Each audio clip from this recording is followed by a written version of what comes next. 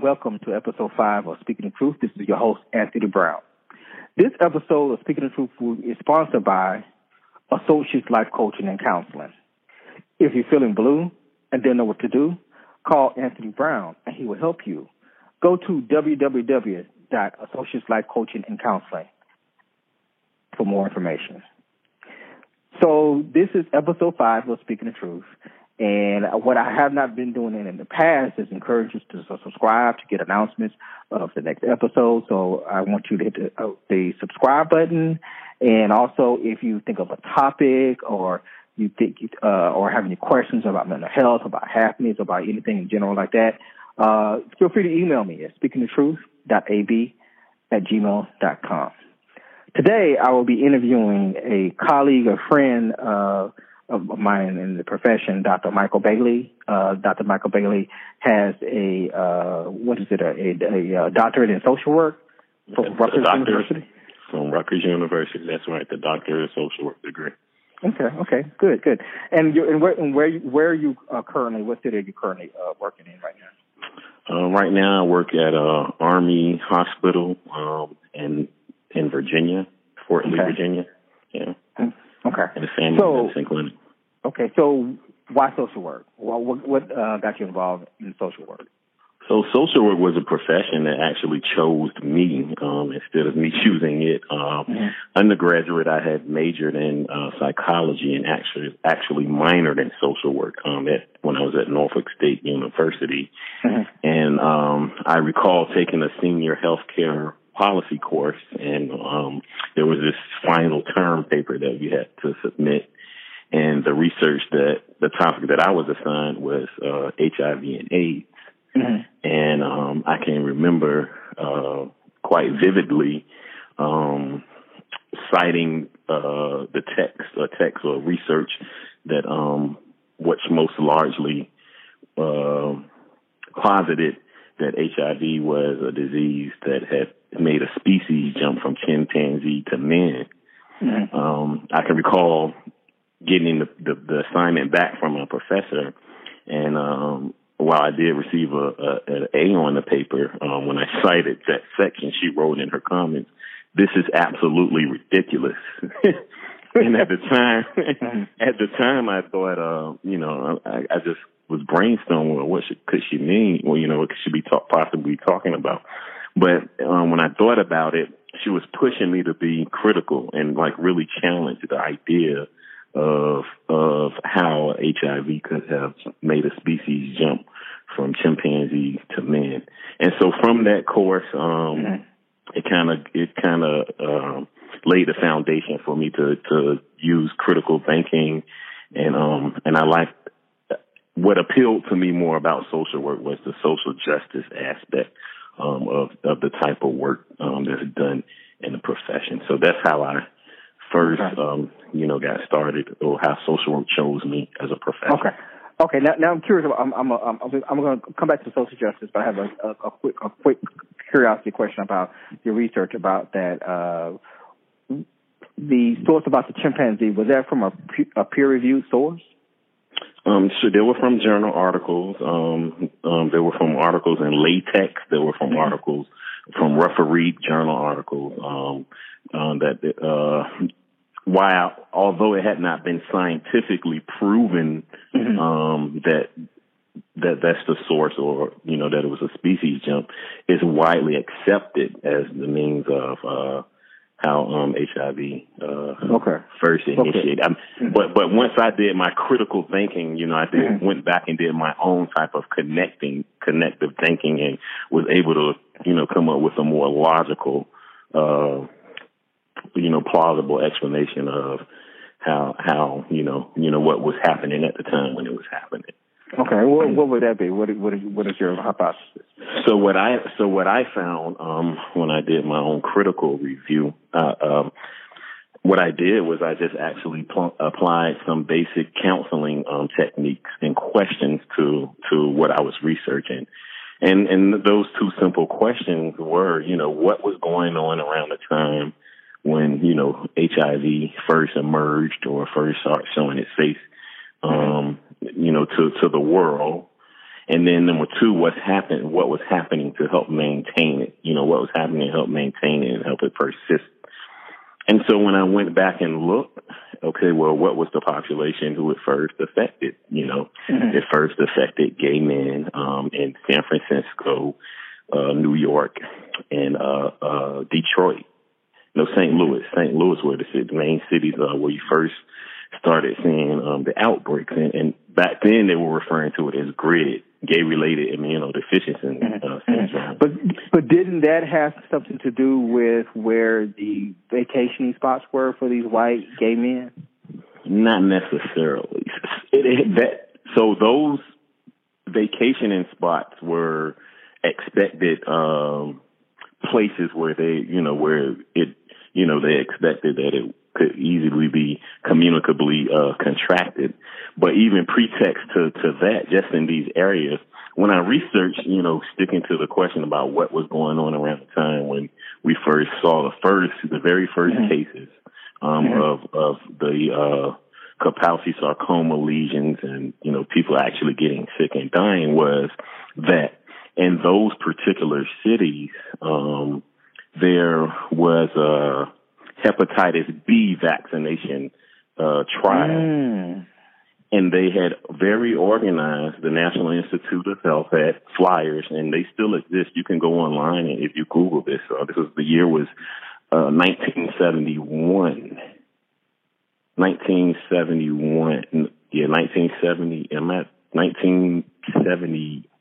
No, I'm getting it wrong. The year was 1978. Oh, right. That sounds more like it. 1978. That the national. Right. 1978. And if you Google hepatitis B vaccination trials, you can still see the flyers. It says something like, "This is your last chance to sign up." So that was one of the things that was happening in New York City and in California at the same time.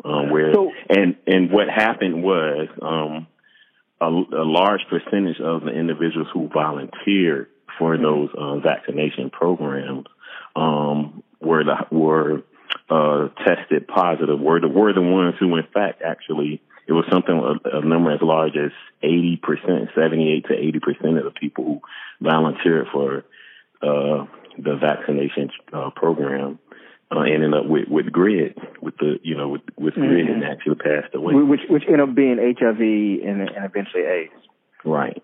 Okay. So that just explains it for the United States. Now, if we look at Africa and all of those things, there were, during that time, there was a mass polio vaccination that was going on, with that oral vaccination at the same time. So to me, in my thinking, kind of more mathematically, logically explains how you can have something existing like that. And that's why the African strand and the United States strand is different. Possibly. It's different. Right. Okay. Right. So that sounds like allegedly that disease, I have to say allegedly for legal reasons, disease could possibly be a disease that was purposely implanted similar to the Tuskegee men with syphilis. Right. And is that what you're deducing? I would say it's highly possible, and actually this kind of fueled a lot of my interest in dealing with issues of authority and institutions and kind of mistrust of the medical community. I mean, if you look back, I guess if we use the Tuskegee syphilis experiments as an example for the discussion, then you can kind of wholly see that, that you can understand why there, has been a big mistrust of the medical community. Like even to date, still a lot of certain groups, largely African Americans, other populations who do not go to the doctor or would not, take preventative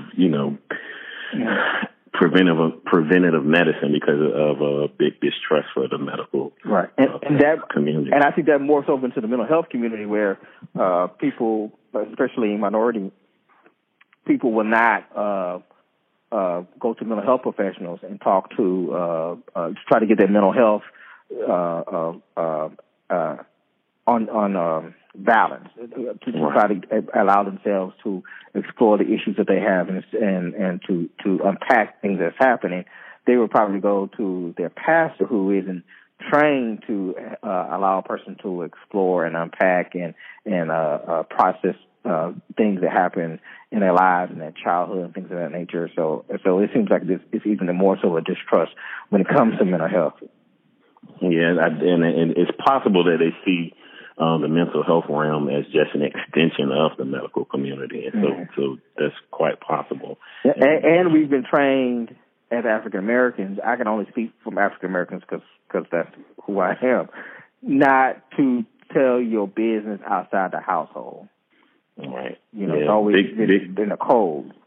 Right. Big mistrust. Some people will only go to elders. They seek elders as a source of, of guidance, or even, as you said, the pastor or, some spiritual advisor as a source of guidance rather than engage with mental health professionals.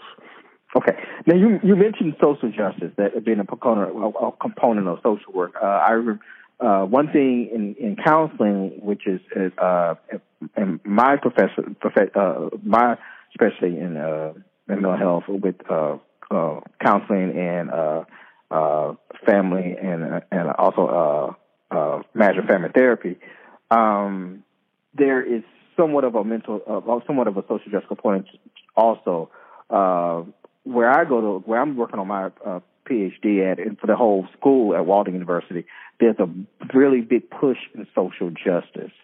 So specifically in the major of social work, what makes social justice stand out? What is about social work as a major or as a profession that social justice is a big part of? As one of the values? Yes. So mainly social work is one of the values, and also which I think is connected very tightly along with social justice is the value and worth of the individual as guiding their own path, or setting their own direction, as having their first person narrative heard. And really, when I think of social justice, that's more what stands out to me the most is that the person, has to say that they're seen as a person on top of whatever their issue is, on top of whatever they've been through, and however they've been mistreated, wherever they are, and navigating through different systems. That them as a person, seeing them as a person, actually answering the question of what is a person through whatever issue is, just from their first person narrative, is the ideal position of understanding when thinking about social justice. Mm-hmm. Now, ironically, you just brought something to my mind. I was listening to one of the TED Talk episode on yesterday on their podcast. And there was a gentleman on that episode that was talking about harm reduction. And it talks about that very thing in terms of looking at the person as an individual and valuing them, but using the harm reduction in terms of treating being a person where they are and treating a person. And it was specifically talking about homelessness, but it was bringing into the other treatment in terms of addictions, and how addiction should be treated in terms of harm reductions, and how this particular city, I can't remember what city it was, had a 91% decrease in homelessness because the way they've treated the mental health and the addictions was in harm reduction. Is that something, and I know counseling pushes harm reduction, even though I've had some reservations until I've heard it in the way that he explored it on the TED Talks. Is harm reduction something that you're familiar with, or something that's just pushing social work?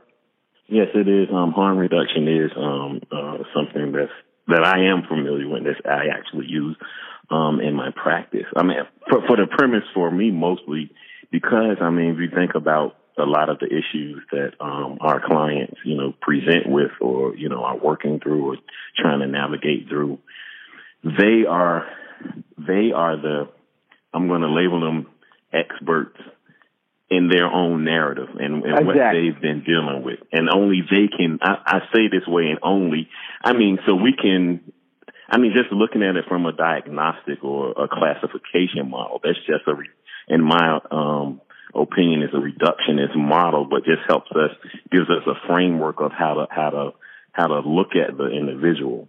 But also adding to that is this person coming with their issue and how they've coped with it and what worked for them and what didn't work and, what's about to happen. Like, they are the experts in a way that we are not. And so their narrative adding to that story and really looking at, what's working. Are they ready now? What are they ready for? Are you ready? Having that conversation. And so harm reduction fits along those. To me, is like a liaison along with, in between, like a wedge between the classification system of the diagnostic side along with the client's narrative and, and their readiness for the areas of work, that they want to address. Right. And family, I would say in the family counseling, that's one really big aspect of it is even though you may be treating a child or treating family as a whole, letting the parent know that they are the expert. Even in individual on a level, you are the expert in your narrative. So that's a really non-judgmental approach in terms of how you lead a person towards happiness, is letting the person know that they are the expert in their narrative and they have the keys to a more healthy, happy life. The counselor is just there to facilitate, to help them find a way to the correct pathways. Right. And it also, exactly, I agree with you. And it also allows and helps us to see them as a person, as a person with their lived experience with their condition, and not just a diagnosis, not just that text, that we use, the DSM. Okay. Yeah. Yeah. Just for the audience to know, let me explain something. I'll allow you to explain it. Explain harm reduction for our audience that is not privy to mental health. Explain that, and then I have another question to ask you after that. So harm reduction basically is a model that assesses readiness. Ready where you are on the continuum of change and making a change towards changing whatever your issue is. So let's just say the condition is using drugs, just that general alcohol abuse.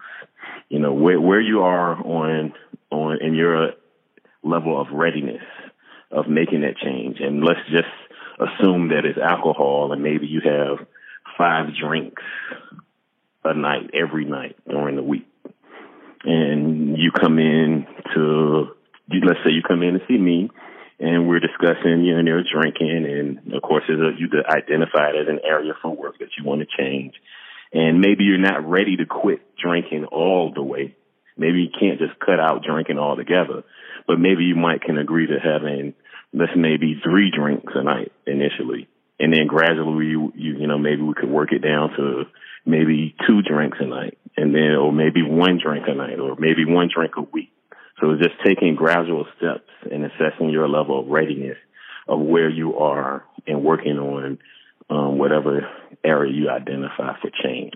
Right. And when it comes to addictions, that's a totally different approach, especially in the court system that they use. When I was working on my practical in counseling, and we had to deal with ISP and IOP, and these are just the different levels of the intensity of the group therapy that and the individual counseling that the clients will receive to stop smoking weed or to stop using drugs or any other drugs.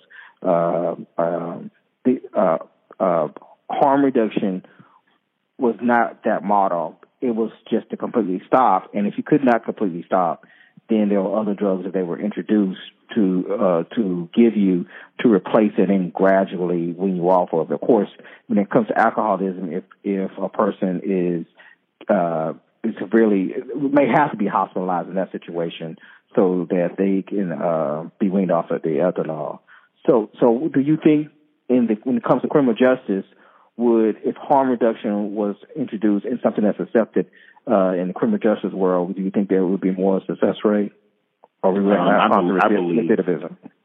I believe so. I believe so. Because again, if we talk about assessing readiness and where, a big proponent and goal for social work and probably other mental health professions, yours as well, is meeting the client where they are, addressing their needs and really listening and seeing them and looking at where they are and identifying, the area of work that's that's ahead of them and realistically looking at, saying, well, is this something that you really can do? Is it something that's realistic? So I believe that if harm reduction was something that was used with the juvenile justice system, that it's possible that we would see a higher success rate in terms of people being successful with treatment and working with the juvenile justice system. I believe that. And in my opinion, I think you had mentioned my profession, counseling and marriage and family therapy, and yours in social work. In my opinion, it's all the same. We all take the same classes. We take the same books. This is politics, in my opinion. Right. Separate the social work from counseling, from psychology. It's all the same. We use the same books. Now, the code of ethics is politics. The code of ethics may differ, vary a little bit, but it's pretty much all the same. And the goals are pretty much all the same. And we all use the DSM-5. So that's just my opinion. Yeah, it's pretty much all the same. And our approaches may be, somewhat different, but it's pretty the goal that we're striving for, is the same, which is improving enjoyment of life, quality of life for individuals that we work with. Okay, so Dr. Bailey, you received your master's in social work from Rutgers and your DSW from Rutgers? Yes, I did. My MSW and my DSW from Rutgers University. Okay. Why Rutgers? Rutgers. At the time, when I was in undergraduate school at Norfolk State University, two of my lead professors had actually gotten their. Well, one got his PhD in psychology from Rutgers University, and another professor, the professor who actually pushed me to do, challenging with the critical thinking, had received her MSW from Rutgers. And when I looked at the school, it looked like a great school of social work, and it was in, position in close to New York City, to Manhattan, and so it sparked my interest as far as for the MSW.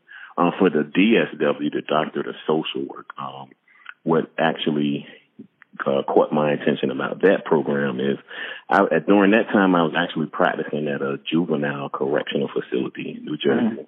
And I had worked there for maybe about 5 years at the time already.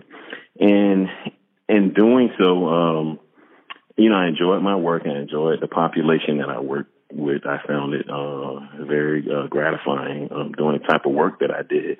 But I felt like there's something else. Like it was so much that I was seeing, and I wanted to have a voice of it. But I felt like as a clinician, I didn't have a voice. And when this DSW program, so let me just give you a little history about the DSW, Doctorate of Social Work, as a degree first. So first, Catholic University was the first institution to confer the DSW degree, and that was during the 1940s. Okay. During that time, the DSW was largely structured like a PhD program. What you know, Doctor of Philosophy is mostly a research degree, is a heavily research-based degree. Right. So kind of finish the program, man. It's a monster. Right. Yeah. Nothing to play with. Yeah. So the and so a lot of the DSWs back then were heavily structured, like the Doctor of Philosophy, the PhD degrees, heavy in research. Then other institutions started granting the DSW, but then in the late 90s, you saw a lot of institutions converting their DSWs into PhD programs because the whole rhetoric, the whole setup was just like a Doctor of Philosophy degree. And then maybe about 6 years ago, the University of Pennsylvania was the first institution to bring the DSW back. However, their DSW, went along with the traditional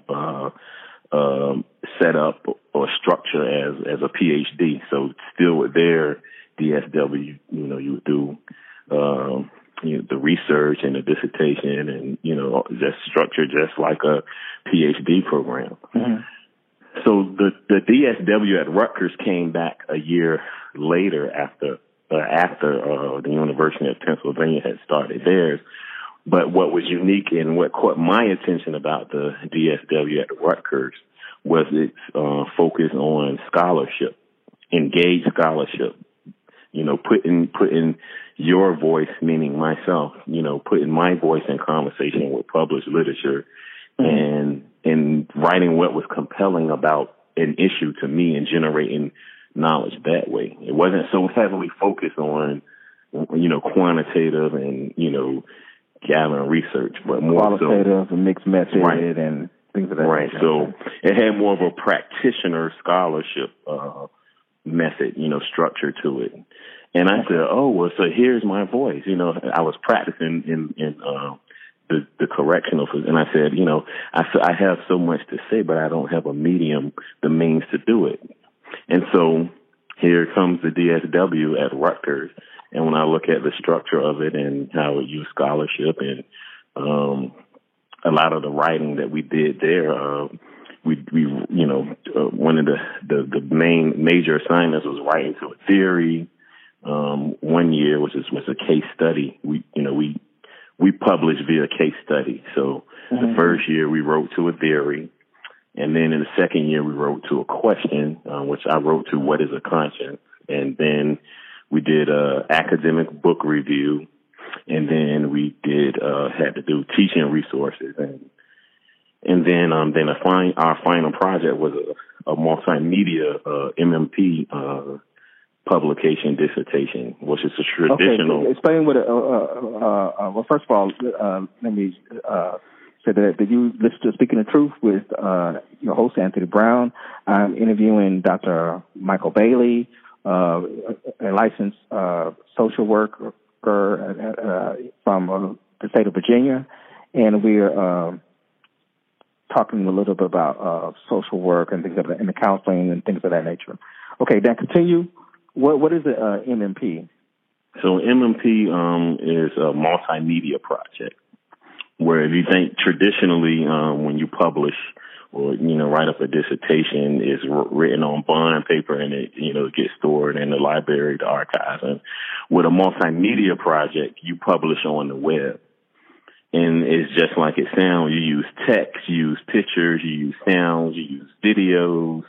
You use living documents, from whatever topic that you're using, and you put your voice, you write about what's compelling or your topic, which I wrote about the abuse of authority and power, of authority and power. And once it's published, everybody can see it. It's alive. I would call it a document, but it's a live project, a living project. Okay, so it's different from the quantitative and qualitative model, and I guess, if you will, to put it in a category, it could mm-hmm. be a quantitative project. A qualitative project, mm-hmm. but your voice within the research and your response to the research. Right. So publish, you find authors, you put them in conversation with each other, and then your site analysis on what was compelling, along with what you brought from from your practice, and that's how you generate new knowledge. It's not necessarily collecting like numbers or crunching numbers or the traditional research based what you would find in a Doctor of Philosophy program. Okay, but it's more so in that particular program, there is no it's not a clinical setting. It's just basically the MMP model. Right. It's not. So you're not trained. So in order to be in the DSW, you already have to have an independent clinical, which you have to be a licensed clinical, so LCSW.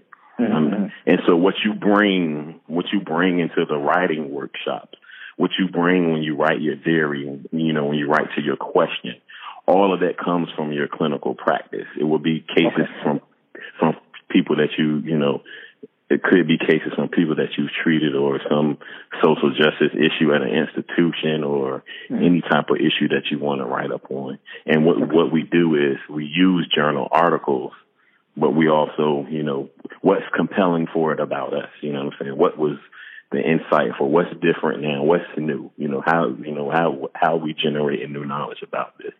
And so that's, Right. And that's interesting. That's a lot different from the doctorate and the PhD in counseling education supervision, which is the PhD for counseling. And it could be the reason why I picked forensic psychology versus counseling education supervision, because I've already did the clinical part. I didn't want to do another practicum again because it makes you do more practicum work, which I think is redundant when you've already done all that work on the master's level. So that's a good program. I can see you being attracted to that particular program. Yeah, and it's along with some wonderful people, some of the most wonderful people I ever sat with and engaged with, my cohort members, and they had selected a wide range, people from a wide range of backgrounds. We had women a few who had been in private practice for over 30 years. We had, someone just starting out in the area of clinical practice. People who work with sex offenders. People who we had a few psychoanalysts in our cohort. So it was a very rich learning environment. And it's similar to my environment as well as what I discovered. Even though I'm in an online environment, when we come for our residencies, you have that for a week you have that connection with the others that's in your program. And I have lawyers, that there are people in the sexual crime division of it, in a wide range. Some IT people who've, for whatever reason, decided to come and get their master's in something related and come and get their PhD in forensic psychology. So that brings a lot of richness to the program and different perspectives that you wouldn't normally have. It was amazing every time people spoke. We would have a topic and everyone would have a different angle, a different perspective, and so, I agree, that was a whole the richness of being in that type of environment. I learned so much, I don't think I ever forget. Now, what was your research while you were receiving your PhD your DSW, from Rutgers? So I did a lot of work on moral decision making and really thinking about thinking of what a conscience, about conscience, thinking about what is a conscience and how that comes out or plays out in decision making. How is it contextualized and how we make decisions. Moral judgment decisions and how we navigate around those types of decisions. So isn't morality different for different people? And it is. And that's what that's what I come to see. A blank understanding of, when I was going into this research blindly and thinking about a conscience. The first thing that came into mind was, well, you know, a conscience for you know, for most people would be the difference, you know, determining the difference between right and wrong, you know. But you're absolutely right. What I learned is it's not that static. You know, it's not as static as placing a value of right and wrong, and it's different, and it varies widely from individual to individual. And in writing to that question of what is a conscience, you know, I used 3 different patients that I treated at, you know, various different ages. I think one was a 18-year-old, a 20-year-old, and a 65-year-old. And for each individual, you know, how they navigated and what the issue was for each of them, you know, you're absolutely right. It varies from person to person. So if a person has multiple personalities, or they may have 3 different versions of conscience. That's a corny joke. Okay. Well, so then we're talking about a conscience. Well, so then they may be in an altered state of consciousness. You know, if we're talking about multiple personalities. But essentially, you know, it does. I mean, when we think about it, most of the time, what is relative to it, certainly there is an aspect of, you know, weighing what's right, you know, the difference between right and wrong, and how we internalize that, and, you know, how we're socialized, and, you know, all of the social institutions that comes from, and that's what I term moral knowledge. Moral knowledge is, you know, knowing the difference between right and wrong. You know, when you was a kid, you know, whether your parents knocked you upside the head, you know, the values that they instilled in you, what you learned from church, all of that is your moral knowledge, right? Okay. So a person who is a sociopath, or let's say a psychopath. Well, actually, the sociopath will know the difference between right and wrong. They just do whatever they want to do. A psychopath is more advanced. Right. So the moral knowledge is the one aspect that's on this theory that I came up, you know, that I posited.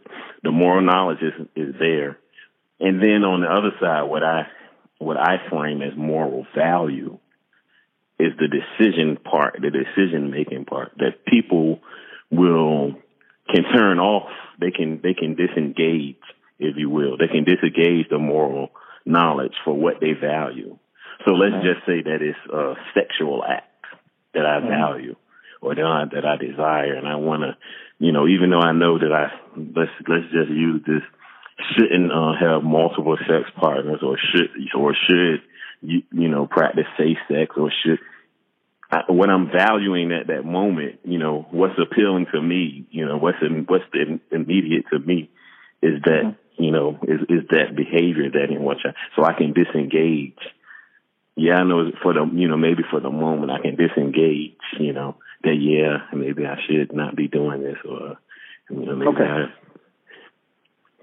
right. Okay, I have a question. Okay. So, hypothetical. Say, for example, you were doing an assessment without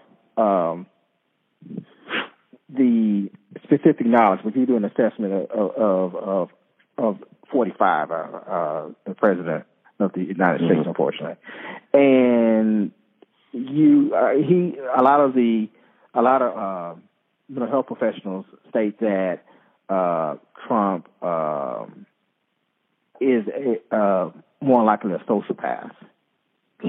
So, using that same concept of moral value, moral knowledge, how would you rank, assuming that you agree that he could possibly be a sociopath?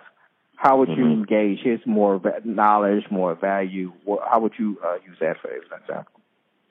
So then it would lean more on the decisive part, the moral. I would put it on value, what he values. So he's able to disengage. He's able to, disengage or dissociate from the ideals of, common people, of common day-to-day people, that's living. some things probably come out as play out of right and wrong, what he knows, should be the moral thing to do, the humanistic thing to do. But he's able to disengage from that because of whatever it is that what he values at the time. Whatever it is, whether it's to save money, whether it's to make a deal, whether it's to, get rid of some program for some other reason, and that's what he was at.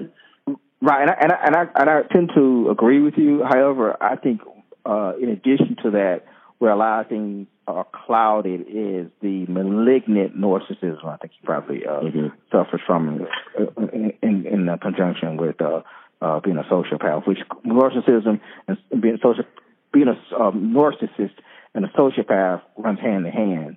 But I think that there's a malignant level of narcissism, and that's what really gets him into trouble. Yeah. I mean, I would agree with you. To work at the correctional institution in New Jersey, how was that? It was interesting. Quite frankly. Facility. So the facility, actually, was called the Essex County Juvenile Detention Center. Is what it was called. So it's a county-owned, it's a county-run detention center? Yeah, it's a county-run detention center. The mental health and the medical services, though, were contracting in. So my work there, I wasn't a county employee. I was contracted by a private organization. And the name of it, of that organization, if I can remember, if I can recall, it's been a while. Corizon was the name of the organization. Okay. Yeah, Corizon. And so my work there, I work with juveniles from the ages of 13 to 21 was the oldest that I work with. Usually by that time, they transfer them to an adult facility if they were going to be detained for a long period of time. But most of the young people that I work with, I found delightful to work with. But you could definitely see that, where as far as the parents, imprint or negligence or some other area level of work that they had going on kind of impeded with or affected the growth and had some influence in how these kids navigated their environment and their community. So did you do individual counseling, or you did groups, or what what kind of clinical work did you do there? So I did individual counseling, and I facilitated a weekly anger management group. On Fridays, I would facilitate anger management and conflict resolution group. And during my time there, I didn't have any problems in terms of with the way the kids behaved or how because I treated them with respect, and so I think it was very easy for me to have a working relationship with them. When I treat juveniles, I have to really explain, informed consent with the parents a lot, in greater detail when I would counsel adults, because of the confidentiality piece. It's a lot of gray lines when it comes to confidentiality. Did you have that issue with confidentiality in that setting? Not more so. Part of I did not have a lot of issues with confidentiality, mostly because juveniles who I'm gonna use the term remanded, who are remanded to the county or under custody, mostly is a little blanket statement about confidentiality. Well, mostly everything we talk about is confidential unless it's an issue of you're trying to hurt yourself, you're trying to hurt someone else. So in those, that's what confidentiality is. Mm-hmm. Yeah, right. And so explaining that, in that context to them was very easy. I don't ever recall having a situation where, it was a discussion with a juvenile, and then I felt like it was a dilemma, confidentiality dilemma. Where I had to, Because the reason I asked that question, by training as a forensic psychologist, we're often told when you work in those type of facilities that the individual themselves isn't the client, but especially in that situation, by you being contracted out, that the court system is actually the client. Right. Is that right. the issue that you ran into?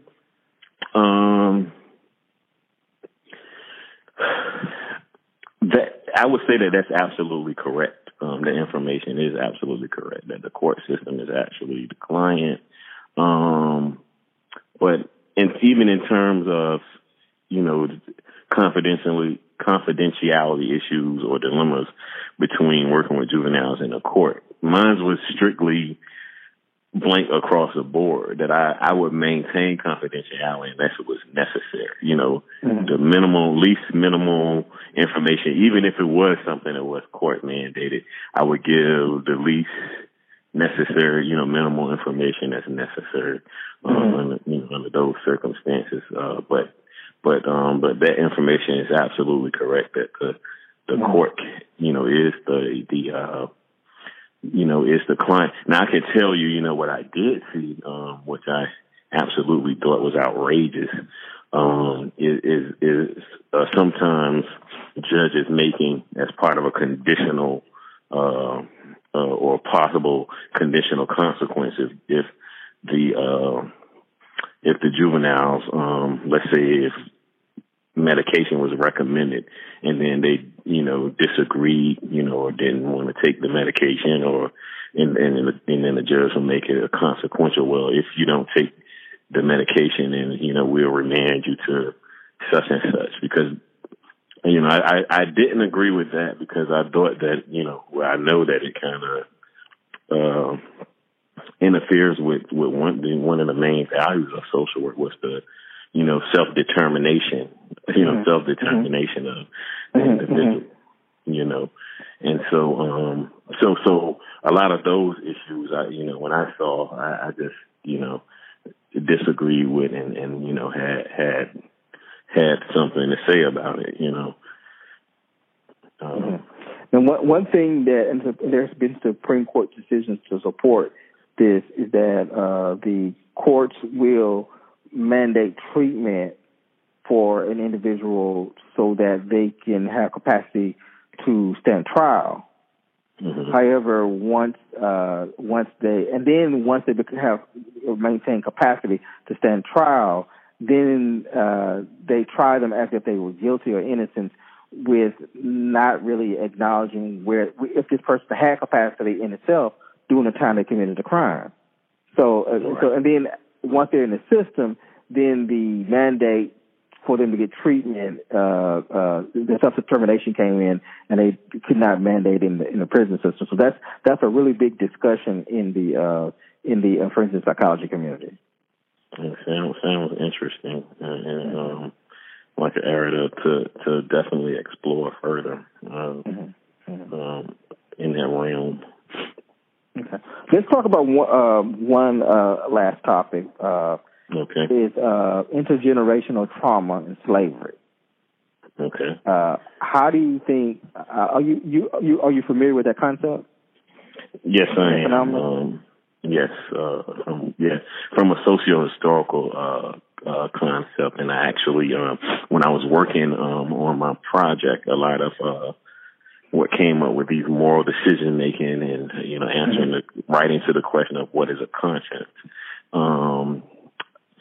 This intergenerational trauma from slavery actually showed up in my work, and just really tracing back to slavery. of how we first came, or how Africans first came to America, against their will, and some was stolen, and then so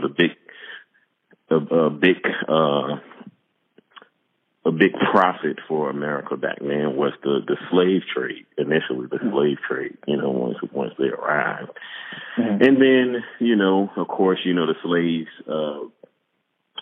did work on, on property. They worked on crops, tobacco, cotton fields, which allow America to benefit, from the work that they did on these fields. Right, and I would like to interject that there was a different type of slavery that I through my study, and I have a bachelor's in history. Urban slavery was a lot different.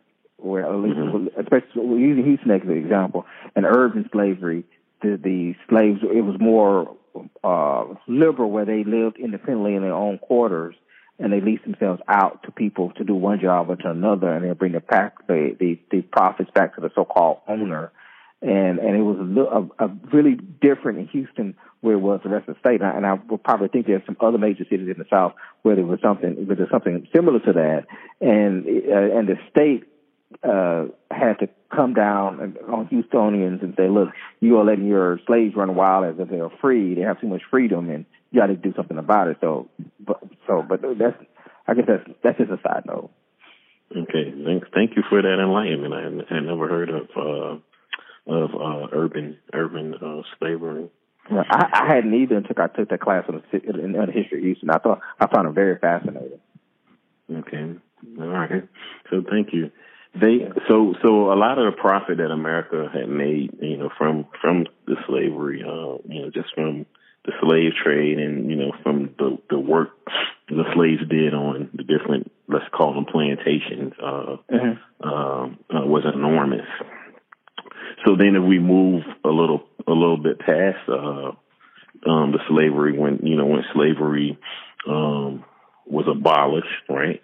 And then you see that vagrancy became an issue, and became an issue for mostly African Americans to be arrested for not having a job, and then once vagrancy became a crime, then you see a lot of if we move along to the Jim Crow era. So you see, well, first of all, you got imprisonment for not having a job, not working, vagrancy. So then a lot of the work that you did once you were in the prisons was the work, was work that you did was mostly for the state. So it was a way for them to legalize continuation of slavery, I guess, if you want to call it that. And then a lot of what happened during the segregated South with the Jim Crow, if we moved to that era, a lot of things became illegal. We couldn't vote, or, certain sections where we could sit in or couldn't sit in. And so if we look at these frames, okay, moving along from that, from the Jim Crow era, we were told we had to sit at the back of the bus, certain customs that happened, certain restaurants that we weren't allowed to just simply sit down and have dinner. So then if we move along, the new, if you notice that during each section, or during each time frame, is the situation stays the same, which is enslavement, but the policy just changes. So we move to the war on drugs era, which Reagan era war on drugs, in which stiff penalties for certain drugs. If you had crack cocaine, the person who was caught with crack cocaine would do more time than the individual who was caught with like a powder form of cocaine. And so, but all of these kind of added to a continuation of what was framed the prison industrial complex, which was framed by Angela Davis. She, framed that term and did a lot of research on the prison industrial complex, which kind of legitimize prison, and there's a lot of money that's being made, on prison, on imprisonment individuals. One thing I'm seeing in education is that, when you and I, we both are men of a certain age. I'm a little older than you. But when we were in school, if you were in a fight, you would get suspended and you would go home. Or if you missed school, or they had in-school suspension, things of that nature. One thing that I'm seeing now is that there's this criminalization of every little thing that a student does. You have the police men after school. We had one security guard at the school when I was in high school. You have the police force after school. The large school district has the police force, and they arrest the children and put them in juvenile detention for things that wouldn't have been imprisoned. So you have this imprisonment of these youths and mostly inner city schools, which adversely affect minorities, and it starts the cycle early, it seems. Now, I'm having research. I think there's some research out there, but that's something I'm really thinking about doing my research topic on, something around that name. And I mean, and it is. It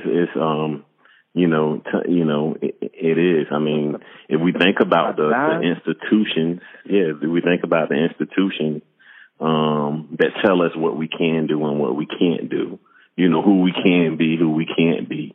I mean, all of this, if we start back with this whole slavery leading up all the way into the prison industrial complex, we don't have the legacy that other people's, we meaning African American people, don't have the same type of legacy that certain people have been privileged to have in the history of the United States. Therefore, it is much more difficult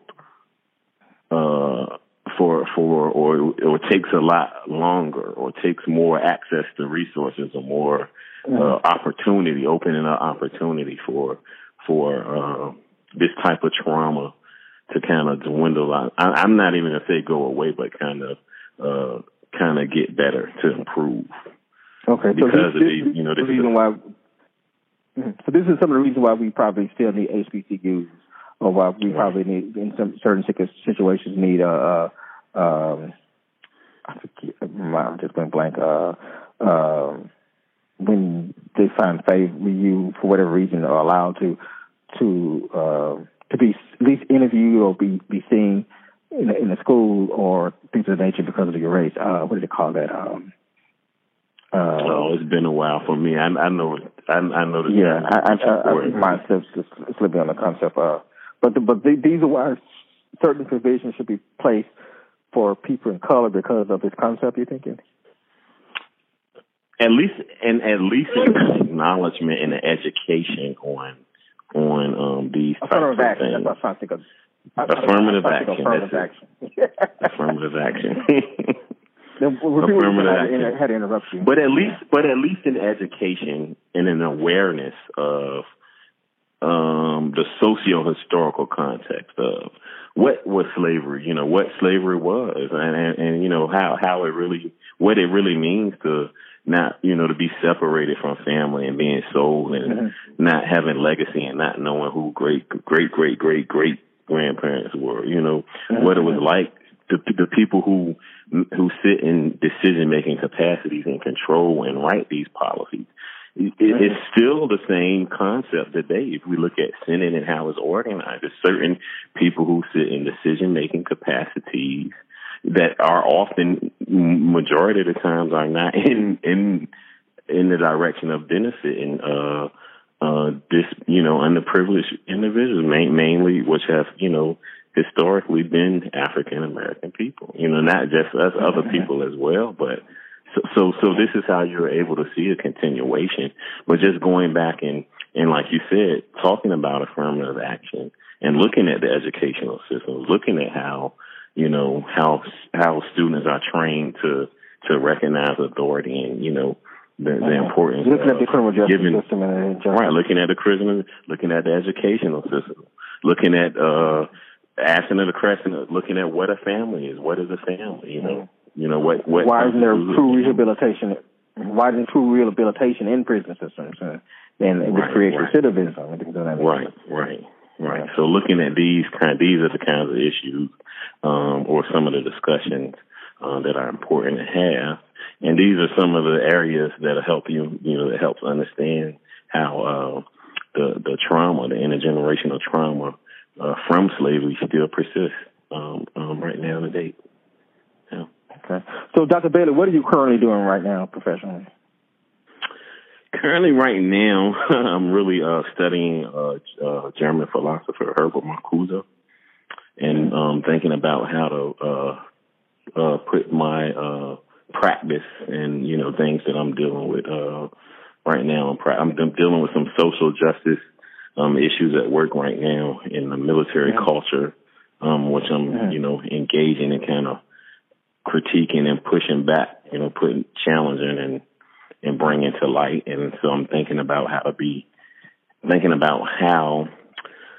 I could be very useful and tactful and critical of that whole setup and really engaging and trying to deliver new information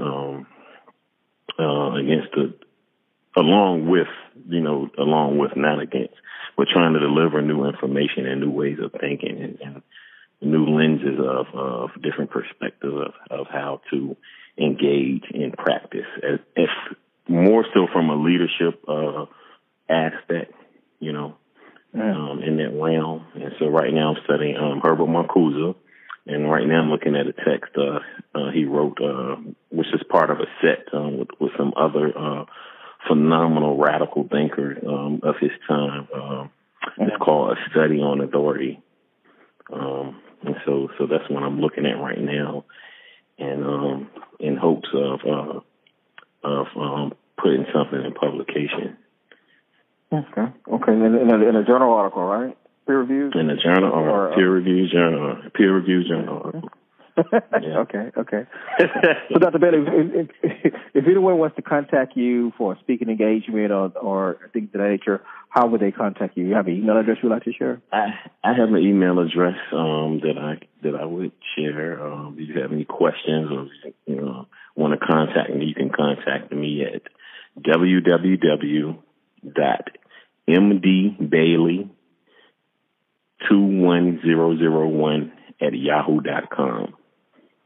Okay. You've been listening to Speaking the Truth. Dr. Bailey, I really, really appreciate this interview. I find it very fascinating.